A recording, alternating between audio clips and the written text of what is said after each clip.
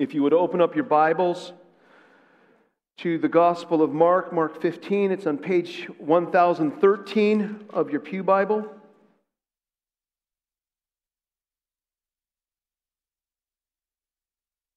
You know, in just a few days, many of us will be sitting down for a Thanksgiving meal. And let's just pretend the host of that Thanksgiving meal, as the meal gets underway, asks this question. What are you thankful for? Now, I'm guessing that what comes right to your mind is probably, I am thankful for my family. I'm thankful for my spouse, my children, grandchildren. I mean, in our congregation, we have some young couples who just got married, and we have some young couples who are about to be married. That's things to be thankful for. But what happens if you don't have family to be thankful for? Maybe you think of health. You just got through a health scare. You're on the other side of it or making progress. You're thankful for that. But what happens if you don't have anything to be thankful for in terms of your health? A job-related, something to be thankful for, a new job, a promotion, a bonus on the way. You're just thankful to have a job. But if you don't have a job? If you're a Christian, this Thursday, you're going to have an opportunity to give thanks. Can I just encourage you on the outset of the sermon, you have something to share, a thanksgiving to give that is of most importance, and it's got everything to do with the person and work of Jesus Christ. It's more important than family, it's more important than health, it's more important than jobs, and you can give thanks at any time. We've reached the climax of the Gospel of Mark, and Mark has been repeatedly showing us how extraordinary Jesus is. I mean, just think about it. At his baptism, in chapter 1, the heavens open up. God, the Father, says, "This is my beloved Son with whom I'm well pleased." Who is this guy that God speaks of him like that? We've seen multiple demons confess him as the Son of God, and then he says, "Silence." Who does that? Jesus forgives the sins of a paralytic. Only God can forgive sins. Who's this guy? Mark 4 and 5, Jesus exercised authority over the deeps, over the demons, over the disease, and over the death of a 12-year-old girl whose father's name is Jairus. Extraordinary. He feeds the 5,000, he feeds the 4,000, he's transfigured. Who is this guy? Today in Mark 15, 1 through 39, we're going to see Jesus breathe his last on the cross, and we're going to hear a confession. A surprising confession. Truly, this man was the Son of God. Who is this guy? By the end of the sermon, I'm hoping that you all have a compelling reason to give thanks this Thanksgiving. Mark 15, 1 through 39 has a number of scenes with Jesus dying on the cross as the climax. And here's what I want you to see. Behold your crucified King, the Son of God, your salvation. Behold him. Behold your crucified King, the Son of God, your salvation, and give thanks. Okay, if we look at scene 1, it has to do with Pilate, chapter 15, 1 through 5. Let me read it. "And as soon as it was morning, the chief priests held a consultation with the elders and scribes and the whole council. And they bound Jesus and led him away and delivered him over to Pilate. And Pilate asked him, 'Are you the king of the Jews?' And he answered him, 'You have said so.' And the chief priests accused him of many things. And Pilate again asked him, 'Have you no answer to make? See how many charges they bring against you?' But Jesus made no further answer, so that Pilate was amazed." The Sanhedrin, the chief priests, And the elders and the scribes had no authority in the first century region they were in to execute anybody. So they consulted and they brought Jesus, because they've just condemned him to death, to Pilate, because Pilate, the Roman governor of the region, does have the authority to execute Jesus. This is outside Pilate's palace. It's early on that first Good Friday morning. First thing that Pilate says is, "Are you the king of the Jews?" to Jesus. That's really interesting. He must have already heard some of the accusations being made. Jesus says, "You have said so," which is a very interesting answer, non-committal. It's neither yes or no. I'm guessing that made Pilate a little uncomfortable. We learn in verse 3 that the chief priests are making many accusations of Jesus. Surely they are saying he has blasphemed, he's claimed to be God. And the consequence is death. They're pushing for execution by crucifixion. Jesus must not have said anything. Because look what Pilate asks in verse 4. "Have you no answer to make? See how many charges they bring against you?" Essentially what Pilate is saying is, you do realize that they're making a case to me against you so that I kill you. You do understand the weight of these things. Jesus responds in silence to him. It's Isaiah 53:7 playing out again. He is a lamb being led to the slaughter, and he's silent before those who will kill him. Pilate's amazed. He's not amazed that Jesus is the Son of God and bows down and gives thanks. Not that kind of amazement. He's amazed that Jesus isn't making a defense. He's amazed that Jesus seemingly is allowing himself to be condemned. The thing I want you to notice is twofold. This is a step towards the cross. And second, did you see the title? Are you the King of the Jews? We're going to see that title show up multiple times in this passage. It's for a reason. Second scene, the crowd in verses 6 through 15. Let me just summarize it for you. Again, we're outside of Pilate's palace. It's early that first Good Friday morning. A Jewish crowd arrives. We see that in verse 8. They came and began to ask Pilate to do as he usually did. And that brings us to verse 6. Here's what's going on. Pilate had this great PR gig going on. Public relations. He is a Roman governor occupying a Jewish land. And so who thought it up? But he's like, every year I will go to the Jewish people and I will say, "Who would you like me to release from my prison?" And he will present them to him. It's just great PR.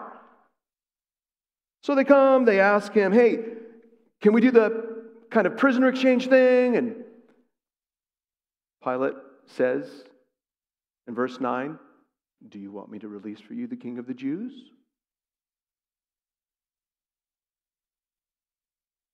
In him asking that, he's zinging. He's getting under the skin of some people. He knows the chief priests have delivered up Jesus out of envy, and envy is evil.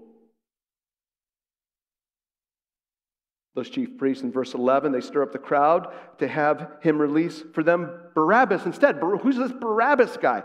Look at verse 7. Barabbas was a murdering insurrectionist. And so what the chief priests are saying, "Hey, okay, everybody, request Barabbas, not Jesus." It's very ironic because Barabbas is a murdering insurrectionist and Jesus is an innocent king of the Jews.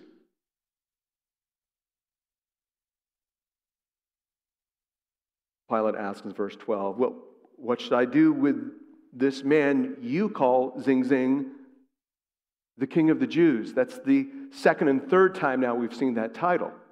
"What do I do with him?" "Crucify him!" yells the crowd. Brutal way to die. Humiliating way to die. It is intentionally Horrifying way to die. 14, Pilate says, why? What evil has he done? It gets to the innocence of this one being called the King of the Jews, in contrast to the chief priests, who are envious. Why? What evil has he done? And they don't give him a reason. They just shout all the more, crucify him! And because he's a consummate politician who wants to keep his, contingency happy, he folds like a cheap suit, wanting to satisfy them. He doesn't want them wrathful at him. He satisfies them, releases the murdering insurrectionist, and has Jesus scourged. I'll explain that in a little bit.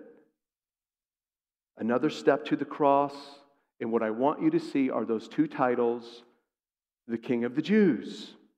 Do you want me to release to you? Want me to release you the King of the Jews? What shall I do with this man you call the King of the Jews? And that brings us to scene 3. Scene 3 and 4 are both having to do with Roman soldiers, but they're having to do in different places. Look at scene 3. It's in verses 16 through 20. Let me read it for you. And the soldiers led him away inside the palace, that is, the governor's headquarters, and they called together the whole battalion.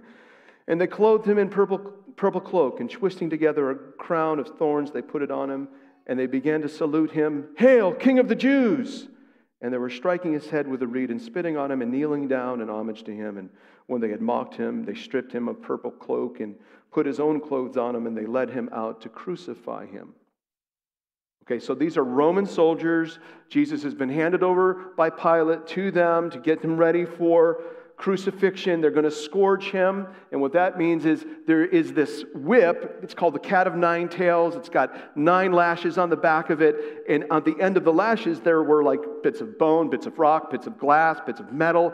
And the design is you whip someone and rake it across their back. And the design is just to fillet somebody's back, just to open it up. It's horrific. And so as part of this mockery, certainly that happened.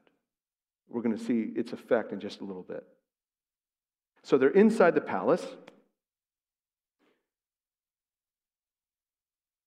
and they call for an assembly. Hey, who's been to a school assembly? All the teachers and students come together. Hoorah, rah!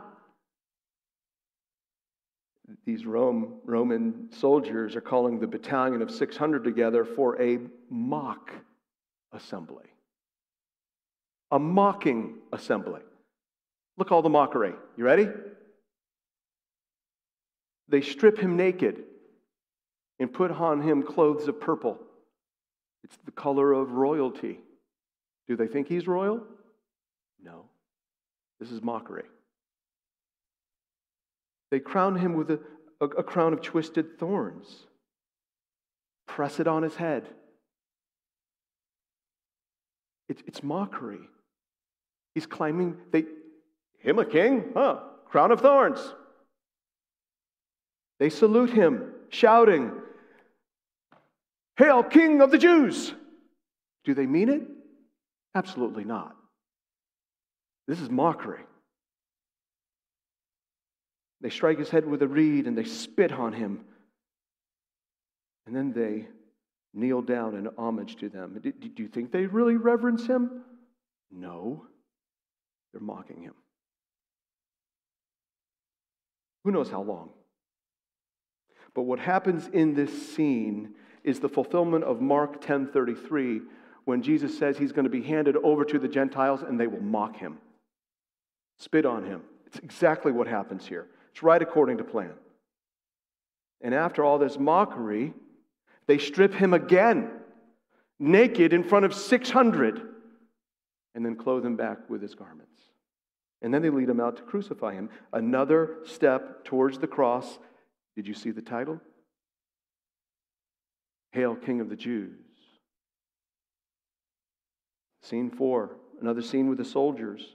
Part 2, it's in 21 through 26. And they compelled a passerby, Simon of Cyrene, who was coming in from the country, the father of Alexander and Rufus, to carry his cross. And they brought him to the place called Golgotha, which means place of a skull. And they offered him the wine mixed with myrrh, but he did not take it. And they crucified him and divided his garments among them, casting lots for them to decide which each should take. And it was the third hour when they crucified him. And the inscription of the charge against him read, "The King of the Jews." So these soldiers are now on their way out to Golgotha. We also call that Calvary. And what's going on here is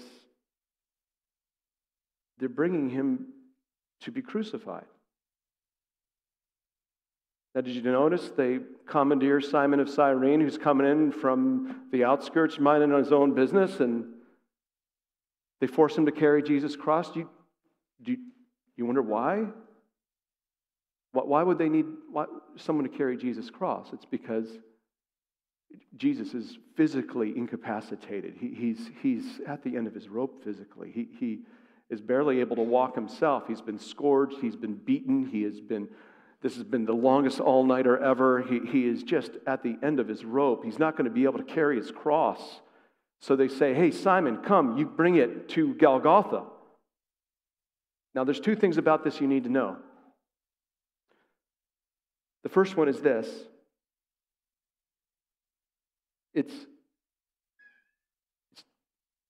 Jesus is a bloody mess. He can't bear the weight of a cross. And then you're left asking, wait, Simon, that rings a bell. Where's Simon Peter? And it reminds you that he's been abandoned. They bring him to Calvary.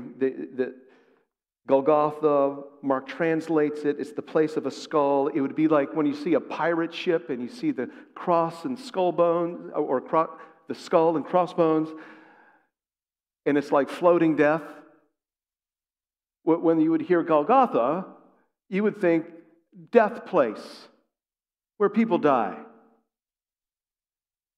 where Jesus will die. They offer him mixed wine with myrrh. It was a narcotic. It was designed to take the edge off the pain. He refuses it. He wants to have all of his faculties about him. In verse 24, as a matter of fact, Mark records they crucified him. They don't go into the details. We know from the other Gospels they nailed him to a cross. What we're shown is the dividing of the garments, also in verse 24. And that is an allusion to Psalm 22. This is the first of three in this passage. In Psalm 22:18, we read, "They divide my garments among them, and for my clothing they cast lots." This is right according to plan, gang. This is God's will being carried out. In verse 26, we read of a plate that they inscribe with a title, nail it to the cross above his head, "The King of the Jews." That's the fifth time we've seen this title. And then we're given a timestamp in verse 25. Timestamps are important in your Bible because they start to slow the story down. It starts to kind of raise the tension a little bit. And the timestamp is the 6th hour, which is 9 a.m. And so what I want you to see is that Jesus is now nailed to the cross, and the horizontal beam of the cross has been dropped into a hole on the top of Calvary, and up on top is inscribed, "The King of the Jews." There's that title again. And now we come to scene 5.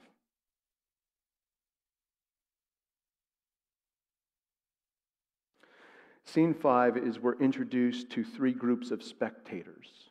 Let me read it, and you will see them. "And with them they crucified two robbers, one on his right and one on his left. And those who passed by derided him, wagging their heads and saying, 'Aha, you who would destroy the temple and rebuild it in 3 days, save yourself and come down from the cross.' So also the chief priests with the scribes mocked him to one another, saying, 'He saved others, he cannot save himself. Let the, quote-unquote, Christ, the King of Israel, come down now from the cross, that we may see and believe. Those who were crucified with him also reviled him. This was a reviling group of spectators. We were at Calvary. It's now just after 9 a.m., and the first group are these robbers. Verses 27 and 32, they are reviling him. We know from Luke that they are saying, if you are the Christ, save yourself and us. We know one of them is going to change his mind. But there's two things you need to know about those robbers. The first one is this. One's on the left, one's on the right. That should ring a bell. Because if you flip back to Mark chapter 10, Jesus is pulled aside by James and John, the sons of Zebedee, and they ask him, grant us to sit, one at your right hand and one at your left, in your glory. Here is Jesus in his glory on the cross, and neither are there.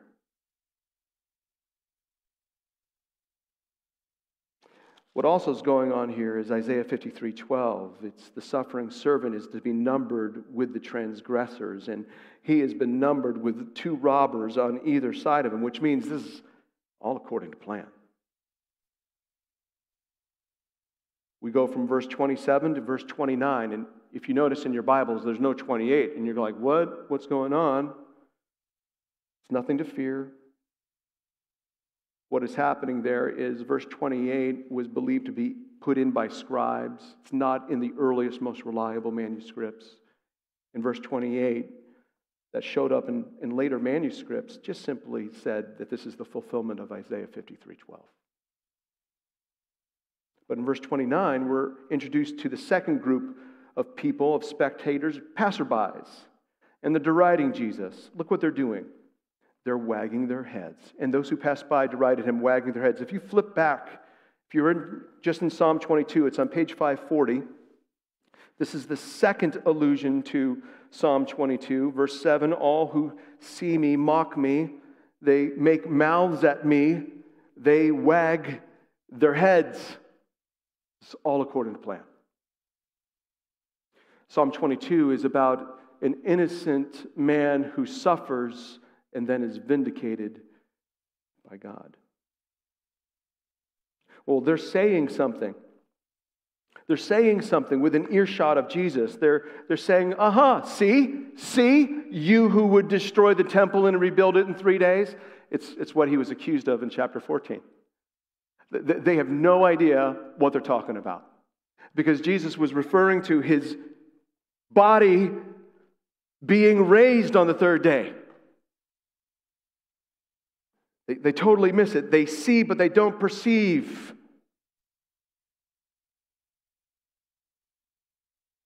They're kind of like saying this, hey, if you're all that, like if you were able to do that, save yourself, buddy. Come down from the cross. And they're missing it all because he's not going to come down from the cross. He's not trying to save himself. He's at the cross and will remain on the cross, not to save himself, but to save others. Totally missing it. He's on the cross as a ransom for many. In 31 and 32, the chief priests getting in the mocking. They're mocking him to one another. It's almost self-congratulatory. It's like, you don't mess with the Sanhedrin. If you mess with the Sanhedrin, that's what happens. He saved others. He cannot save himself. We know otherwise. He cannot save himself. If he wanted to, he could call upon legions of angels to come and deliver him. But he doesn't. Because he's unwilling to come down from the cross. Out of love, he has gone to the cross. Out of obedience to his Father's will, he's on the cross. Because he's giving himself as a ransom for many. Not to save himself, but to save others. What they say contains the sixth reference to king. Let the quote-unquote Christ, the King of Israel, these are Jews speaking, so they're not saying King of the Jews, they're saying King of Israel, come now from the cross that we may see and believe. Again, it's the irony is so thick.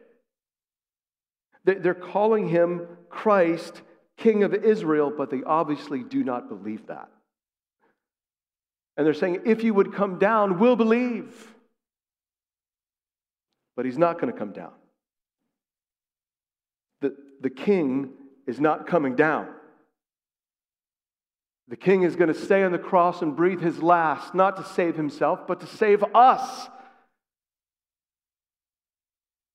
They do not see it.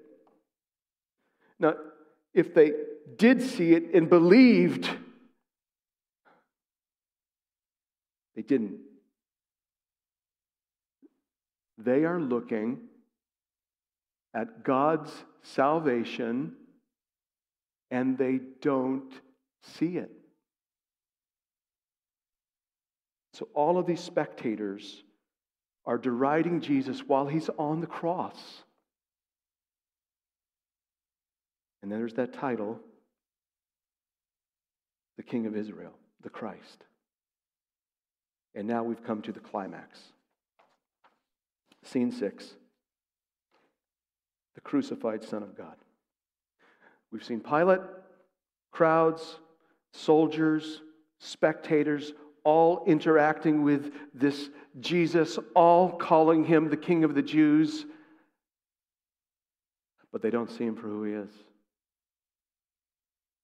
We've got another timestamp in verse 33. And when the 6th hour had come, there were darkness over the whole land until the 9th hour. So the 6th hour, well, that's noon. The 9th hour is 3 p.m. What's all this darkness? This is God showing up in a particular way. It's like when God, the plague of darkness on Egypt, of judgment. This darkness is God's judgment, His just judgment, gathering over Jesus, filling the whole land with darkness.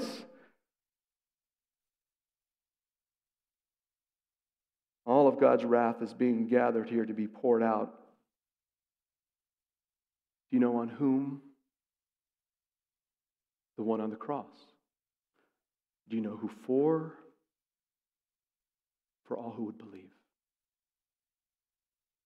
Verse 34, we have another timestamp.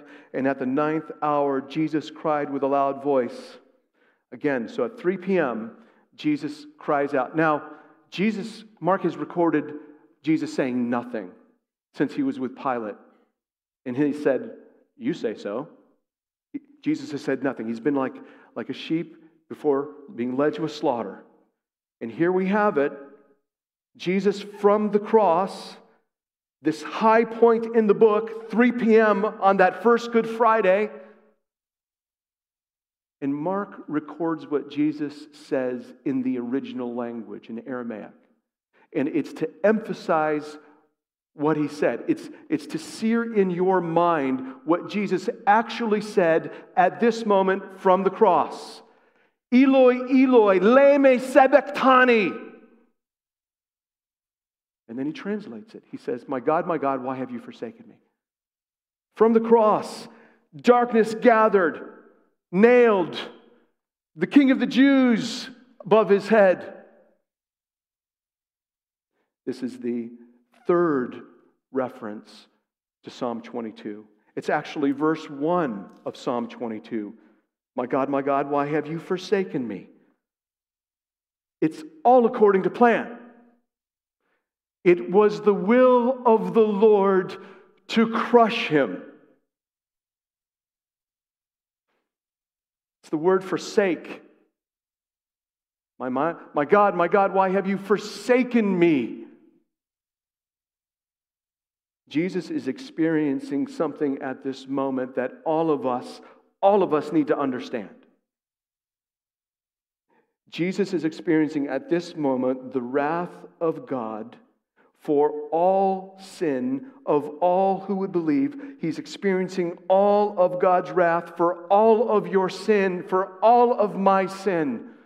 He's experiencing that in full on the cross. My God, why have you forsaken me? It registers as forsakenness. And he grabs hold of Psalm 22:1 to express it. This is the only time in the eternal existence of the Trinity in which the Father was wrathful towards the Son. Unbelievable. My God, why have you forsaken me? We know the answer.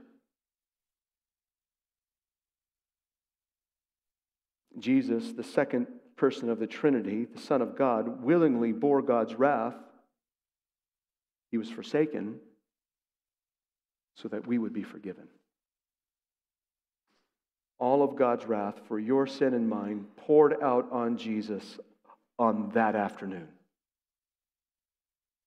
In verses 35 and 36, there are more bystanders they're listening. They hear Jesus say, Eloi, Eloi, and they think it's Elijah, Elijah. They think he's calling Elijah. Totally misses it. They have eyes that do not perceive. They have ears that do not understand, lest they turn and be forgiven. Isaiah 6:9.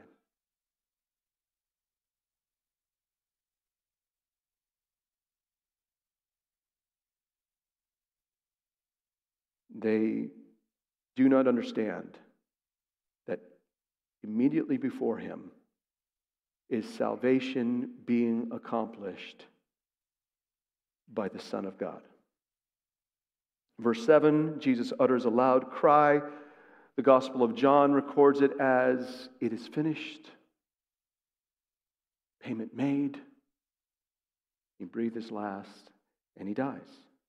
And so in verse 37, Jesus is dead on the cross, on the Passover, the greatest sacrifice ever made for human sin. And what happens in verse 38 and 39 are two immediate results. Jesus breathes his last, and then something happens to a curtain, and then someone makes a confession. In verse 38, the curtain in the temple is torn in two. The curtain in the temple, there's actually two. They separated sinful people from being in the presence of a holy God. He breathes his last, and the curtain is rent in two, torn apart. And what it's a picture of is God has made access available to all sinners through the death of Jesus. Salvation accomplished. Did you notice it was from the top to the bottom? This is God's doing, not our doing. God has made a way. The second result is in verse 39. Standing across from Jesus, watching him suffer, is a Roman centurion, most likely a Gentile, most like an officer. He has charge over the kill squad. In verse 39, we read, "And when the centurion who stood facing him saw that in this way he breathed his last, he said, 'Truly this man was the Son of God.'" And he means everything by that. Truly this man is the I am. Truly this man is God in the flesh, dying for humanity. Truly, surely, this man was the Son of God. Of all the human beings that we've seen, in the Gospel of Mark, all the chief priests, all the disciples, everyone healed, everyone raised from the dead, there is only one human being that confesses Jesus to be the Son of God. Surprise, surprise, it's one of the Romans who killed him. In his death, in his glory, he's revealed as the Son of God. What's the point? What's the point of Mark 15, 1 through 39? It gets us facing the cross, doesn't it? Just like that centurion.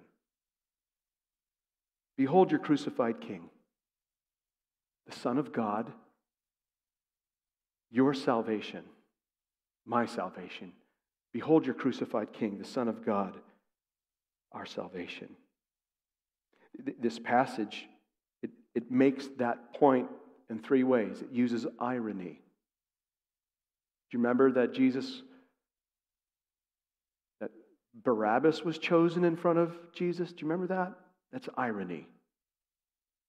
Do you remember these kind of allusions to his missing disciples? But the irony that stands out most is person after person calling Jesus, referencing him as the King of the Jews, but not meaning it. And the irony is, he is the King of the Jews. He's the King of all. They're saying it, but not meaning it. He is the crucified King. Behold him. He uses irony to get that out. But there's also fulfillment. Throughout Mark, we have allusion after allusion to Isaiah 53, 3 references to Psalm 22, not to mention the fulfillment of Jesus' own words in 8:31 and 9:31 and 10:33 and 34 in Mark, where he's saying, I will be rejected, killed, and on the third day raised. All of these are addressing suffering Messiah, forsaken. It was God's plan all along. It was the will of the Lord to crush him. It's fulfillment. This is God's plan. And not just irony, not just fulfillment, there is surprise. The only human being to confess Jesus as the Son of God is a Gentile centurion who's been overseeing his killing. Surprise! Mark, the narrator, says this at the beginning of Mark. In the beginning of the gospel of Jesus Christ, the Son of God. So Mark is arguing that he wants to show us that Jesus is the Christ, the Son of God. God says, this is my beloved Son, twice, baptism and transfiguration. Demons call Jesus the Son of God. Even the chief priest comes so close in 1461. Are you the Christ, the Son of the Blessed, the Son of God? But the only one to confess and believe that Jesus, only human, is the Son of God, is the centurion facing the cross, seeing Jesus in his death as the greatest king who's done the greatest act of love ever, dying for his rebellious people to make him their own. Through irony and fulfillment, surprise, behold your crucified King, the Son of God, your salvation. This passage has two ways to respond. Response number one, see Jesus but not believe. See Jesus but not believe. Pilate, soldiers, crowds, robbers, passerbys, chief priests, bystanders, they see, but they don't believe. Do you know what this means? It's possible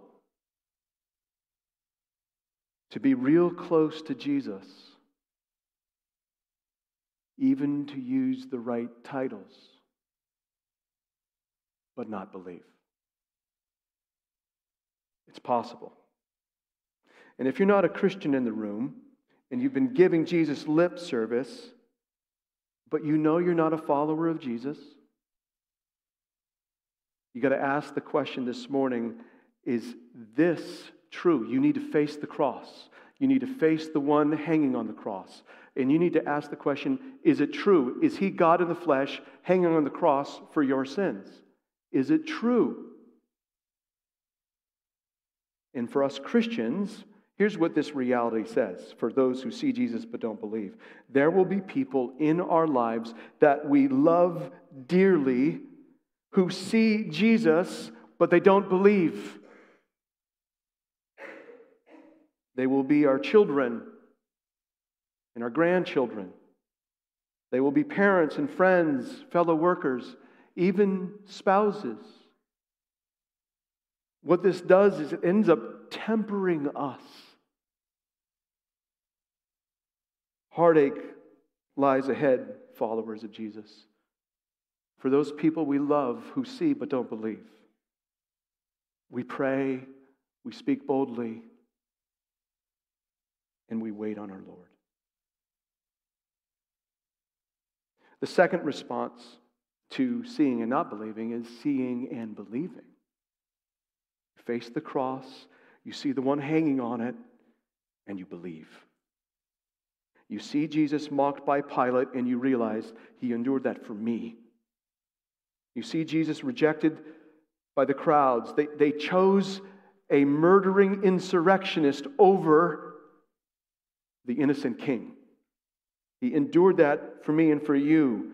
Jesus mocked by soldiers. Hail, King of the Jews! He did that for you and for me. Crucified, reviled by passerbys. For you and for me. We believe it. But as we face the cross, what is most striking is that Jesus would bear God's wrath, breathe his last for you and for me. We believe it. He was forsaken, God's wrath poured out on him to have all of our sins forgiven. When we see this crucified Messiah, we believe he's our salvation. When we hear Golgotha, we hear place of the skull, dying place, and it's good news. This is what's of first importance.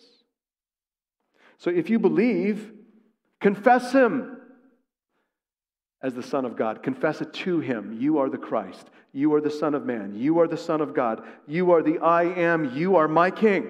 Confess it to him. Not just confess it, follow him.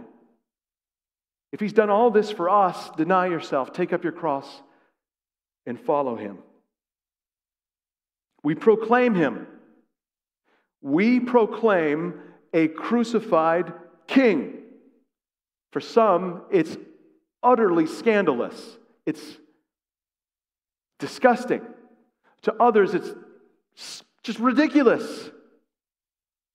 But for those who, like us, are being saved, it is the power of God unto salvation.